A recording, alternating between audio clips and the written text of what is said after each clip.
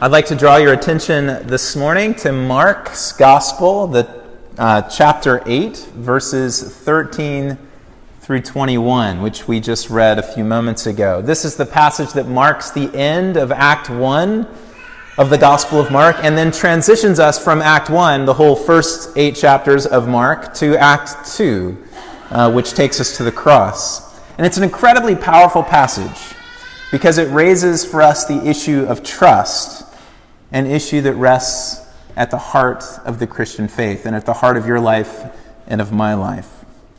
I want to set the scene. It's pretty straightforward. Jesus and his disciples have just gotten into a boat after an interaction with the Pharisees in verse 13. They get into the boat. And in verse 14, we're told that they'd forgotten to bring bread and only had one loaf of bread with them. It's an important detail. And then in verse 15, Jesus engages the disciples with this question, or with this exhortation. Watch out, he says. Beware of the leaven of the Pharisees and the leaven of Herod. And that figure of speech, it's a little ambiguous here in the original, whether they were already discussing the fact that they had no bread, or whether that figure of speech, that metaphor, is what provoked the discussion. But in any case, in verse 16, it says they began, or they were discussing, depending on how it's translated, with one another, the fact that they had no bread. And so this was the nature of their discussion. And then in verse 17, Jesus, knowing what they were talking about, presumably they weren't talking to him, but at numerous points in the Gospels, Jesus has a way of knowing what's going on inside of our hearts and our minds, which is true to this day, that he knows what we're thinking and what we're discussing. And so it says, aware of this, he then spoke back to them. And this is his response. He says, why are you discussing about whether or not about the fact that you have no bread? And then he asks a series of questions, challenging questions that I want to wrestle with here this morning. He says, do you not yet perceive or understand? Are your hearts hardened? Having eyes, do you not see? And having ears, do you not hear? And then he asks, and do you not remember? It's as if Jesus is saying, look, you've been with me all this time, and you've seen all the works that I have done. And that's really what the whole first act of the Gospel of Mark is all about. You've seen me heal the sick, cast out demons, cleanse lepers, enable the paralytic to stand up and take up his mat and walk. You've seen me calm the storm with a word. You've seen me raise Jairus' daughter from the dead. You've seen me walk on water. And Jesus then hones in his response and focuses and sharpens his point by recalling his recent provision miracles. Remember the 5,000, he says. Remember the 4,000. All of these ate and were filled. And how many baskets full of broken pieces did you pick up afterwards? 12, they said, and 7. Do you remember that? I have power and I have authority. I have no lack of resources. I can and I will provide for those who are in the boat with me, those who are united with me. Do you not yet understand? He finishes with that in verse 21. We all have real physical needs as humans. We also have felt needs and wants, and there's a blurry dividing line sometimes between the two in our lives. And God is our loving and compassionate creator, and he knows all of this about us. But the privilege and the call and the necessity of following Jesus is to be liberated from concerns, from consuming and distracting concerns about our own needs, because Jesus is our Lord and our King, and he can do anything, and he lacks no resources, and he is for us. The key feature of the Christian faith, at the heart of it all, is trust in him, the one who has no lack of power, no lack of love, and no lack of resources.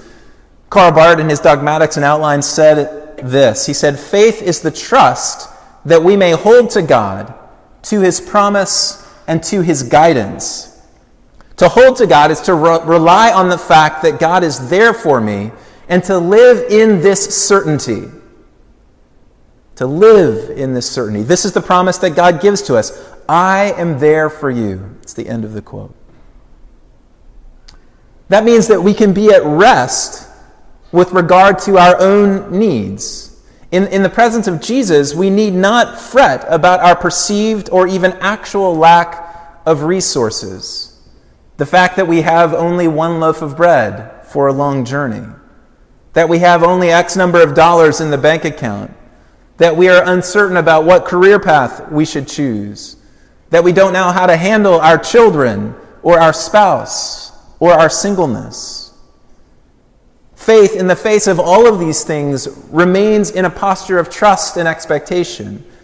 The Lord will provide all that is needed. This is the insight that was given long ago to Abraham on the mountain in the land of Moriah, after Yahweh provided a ram for him to sacrifice, substituting for Isaac, his son. And this is right now, at this moment, at the middle of the Gospel of Mark, what the disciples in the boat with Jesus with only one loaf of bread are unable to see. Their fretting about bread was a denial of the reality that they obviously knew.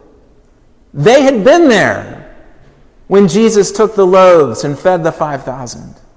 They had been there when Jesus took the loaves. This was only a couple of days earlier, at the beginning of chapter 8, when Jesus took the loaves and fed the 4,000. They knew this, but in their moment of need, they forgot. And how true is that pattern for you and for me as well? We know the power of God to provide, to care for, to heal, but when we end up in the boat with only one loaf, whatever that means in our particular circumstances, we quickly forget. And we start to fret and to blame and to worry. It's just our nature to do so. And these responses in our own lives, just like the disciples' responses in the boat in this moment when they begin to fret about their lack of bread, are a denial of reality, of what is genuinely true, what is more real than our circumstantial evidence. The God of the universe, the Creator, who walks on water and who calms the storm, is for us. He's on our side. He's in the boat with us, and there is no lack in him in resources, in power, or in goodwill and love toward us as his creatures. And faith is what grasps this reality, that rests in this reality, and banks on this reality in any and every circumstance that we encounter, however desperate or dire it may be.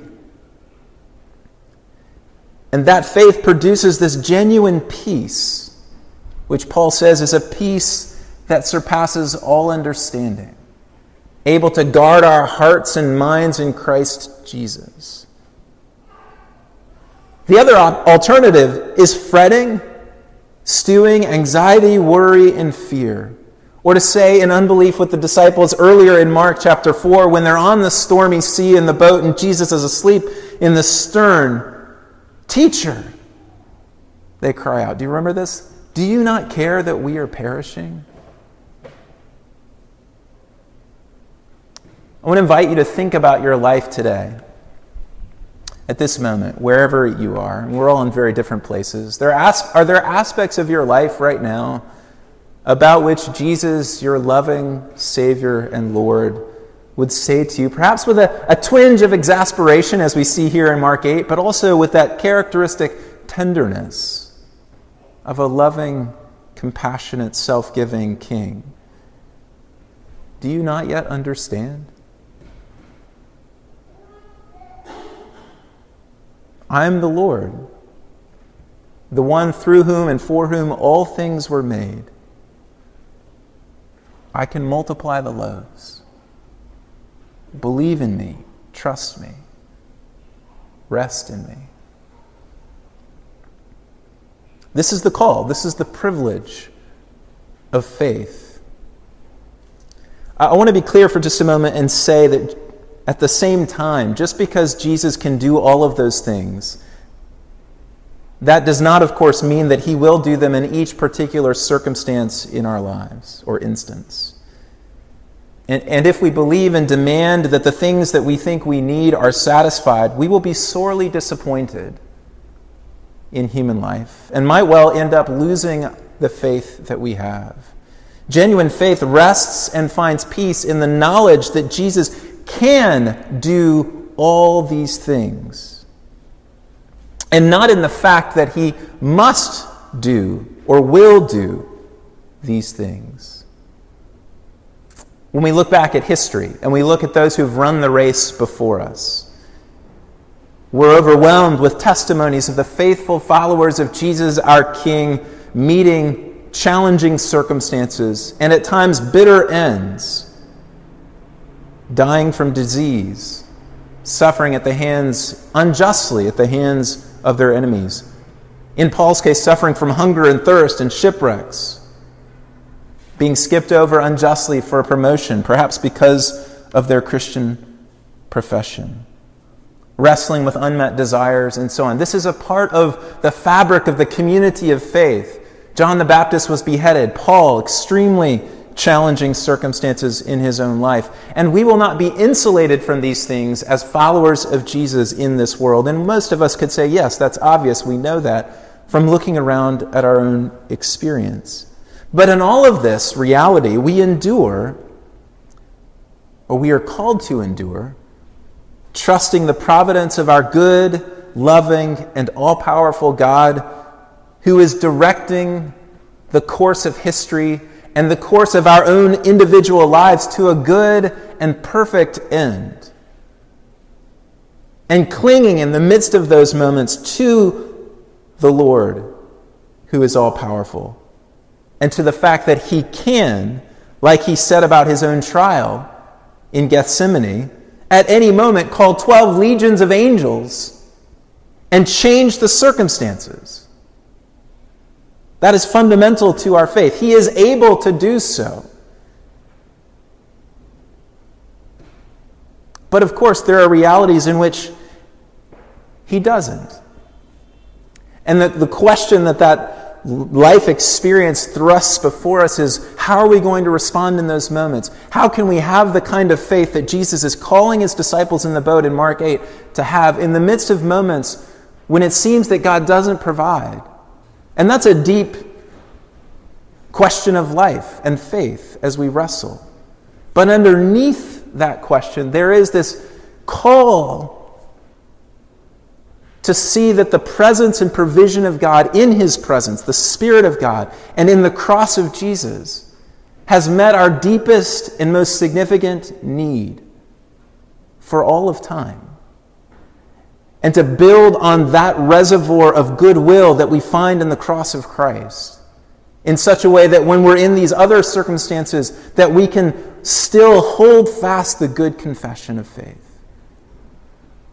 A little bit like Shadrach, Meshach, and Abednego saying to Nebuchadnezzar as they're about to get thrown into the fiery furnace, look, our God can do these things. And that's the heart of Christian faith. Our God can. Our God is able. Our God is the provider and the creator. And there's nothing that he can't do. But even if he doesn't, O King, we will not bow down to you. We don't know his inscrutable purposes in our particular circumstances, but we know that his providence is for our good, and we will remain faithful to him and faithful to that true confession that he can do all things in the midst of whatever trials that he in his providence has us walking through in the present. So looking at Jesus with that deep and abiding reality of faith, we can have tremendous peace in the midst of our trials, even if and as they persist day by day. Now, why is Jesus driving this point home? Why is he pushing so hard on his disciples in the boat about faith at this particular moment in the gospel? And there's an important lesson here that I want us to see. It's actually no surprise that this is happening right here in Mark chapter 8. Jesus presses this point home about trusting his ability to provide, about seeing him and taking off the blindness of unbelief and seeing him for who he is. because he is about to reveal the nature of his messianic vocation to his followers. He hammers home to them in this moderately confrontational way in the boat the fact that he can do anything and that he can provide for them. The fact that he's given plenty of evidence for that up to this point in their experience with him. It's as if he's saying, come here, guys, let's talk. You really need to know this, especially because you don't know what is coming. You don't know what I'm going to do next. You don't know where this unexpected path is about to take us. And I need you to know, before I unveil this next little bit of the story to you, before I show you what we're going toward, I need you to know, to look at me in the eyes. I need you to know that I'll provide for you. Full stop. And so he exposes that lingering unbelief in their hearts because he's about to say, I'm going to the cross. I'm going to die. I'm not going to win the victory like you thought I was. I'm going to the cross. And not only that, but he says in verse 34, if you want to be my disciples, then you must deny yourself and take up your cross and follow me to the cross. I'm not just going there by myself, but I'm calling you there as well. My kingdom, the true life that the God of the universe is offering to all humanity, is about service. It's about self-sacrificial love. It's about pouring one's life out for others, and I lead you on that path. And as I do so, I need you desperately to know that I can multiply the loaves and provide for all of your needs. I need you to remember my power up to this point in your experience with me. I can change your circumstances from those of apparent defeat to those of radiant victory in an instant, in a moment. I can do that. But that's not typically the way that I operate. I'm going to the cross, to the place of service, to the place of love. And that's not always a comfortable place to be. Actually, quite to the contrary. That is, to our flesh and our propensity towards self-preservation, a very uncomfortable place to be. But I'm going there, and I'm calling you there too, because this is true life. And whoever wants to save his life, he says, later in this chapter, will lose it. But whoever loses his life for my sake and for the gospel's will save it. This is the way to truly come to life. Think about this for just a moment. If you and I spend our lives concerned about our own needs, which is such a natural thing to do, we're all hardwired in this way. And if we don't know how to trust in the provision of our Lord for those needs, then how will we ever follow him to the cross? We can't do it. I remember having a conversation a number of years ago with a non-Christian woman. We were chatting about something, and I got an opportunity in that conversation, just naturally, to talk to her a little bit about this call to the cross that Jesus gives us in Mark 8. And I explained that this is a call to lay down our lives in self-sacrificial love for the sake of people around us. And she stopped me at the end, and I think it was probably the first time that she'd really heard somebody articulate that. And she said, well, if you're called to lay down your life for others, then who's going to take care of you? It was a wonderful and insightful comment. That is, if you give your life away in this radical way, who's going to ensure that your needs are met, that you'll be provided for? And I love that this chapter in Mark's Gospel, when Jesus for the first time reveals to his disciples the nature of his messianic calling and vocation, and the nature of their calling as his followers, which is defined by the cross, that he answers emphatically that woman's question. I will provide for you. I've got you. Don't be afraid. Don't be afraid to follow me down this path of love. Don't let your self-oriented concerns lead to a constricted, small, and ultimately unsatisfying way of life. But by faith and trusting all of your needs to me, enter the expansive, paradoxical, not intuitive, but so desperately true way of true life to which I am leading you in the cross. Trust me. Lean into me. Remember all that I have done and can do, and follow me. Of course, this isn't easy for any of us to walk down this road with Jesus. Even after the lesson that Jesus gives, the poignant one, you can imagine the sense, there's almost a tension in this encounter in the boat that ends with Jesus' question, do you not yet understand? But even after that pointed lesson, and then after the clear unveilings of Jesus' vocation that he goes on to at the end of chapter 8, and then in chapter 9 again, and then in chapter 10, after Jesus predicts his own death in chapter 9, his disciples start arguing along the way about who is the greatest. And in chapter 10, after Jesus tells him that he's going to go to the cross, James and John's mom comes to Jesus and is like, look, can you guarantee that my boys get to sit at the right and the left and be the big ones in his new kingdom? And in both instances, Jesus has to stop and say, look, you're not getting it. True life comes not by seeking the highest place, but becoming like this little child. Not by being the one who's served, but by becoming the servant, the least, the last. Jesus even says the slave of all. This is the way to live. Here's the point of all of this. Apart from faith and the power of Jesus as the all-capable provider for our lives, do you believe that he will provide for you? Do you believe that he can provide? And that whatever he does provide will be adequate to face whatever circumstances he brings to you? Apart from that faith, we cannot walk with Jesus into the beautiful, full, cross-shaped life of the kingdom. That's the point of this passage at this turning point in the gospel. He knows what's coming. And he says, I need you to trust me. I need you to know who I really am. And I don't think it's any accident that after he unveils the vocation of the cross, the first thing that happens in chapter 9 is the Mount of Transfiguration. I need you to know my glory, my radiance, my power, which gets unmistakably displayed before Peter and James and John at the mountaintop, having just displayed for you, just unveiled to you the mysterious and enigmatic fact that the King of glory is going to become the one who suffers. I need you to know who I am.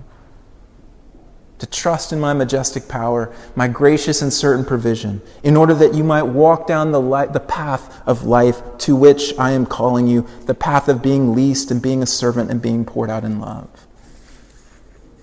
Progress along that path is impossible to the degree that we are obsessed with fretting about our own needs. He holds us. He holds you today. The one who raised the dead, who fed the 5,000 and the 4,000, cast out demons. He holds you and he cares for you. So you now are free to stop worrying and obsessing and being anxious and stewing about your own needs. And instead, by faith, being assured that your needs will be met by his gracious care in your life. Met fully.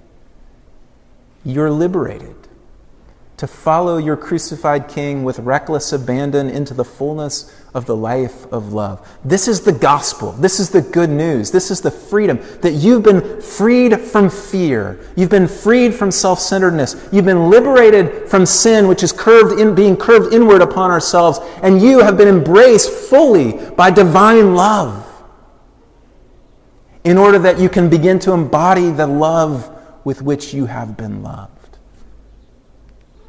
Do you not yet understand?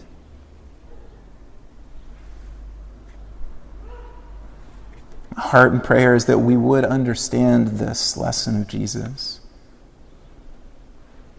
That he who created the world and all of its resources is our intimate, cosmic, loving Savior who knows the very hairs on our head, the words on our tongue, the thoughts in our hearts, and of course the needs of our bodies.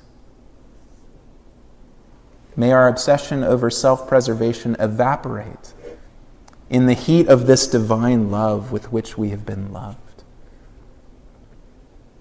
That we might become inflamed with love for him and love for our neighbor. In practical, small, and real ways day by day. That's the Christian life. Do you not yet understand?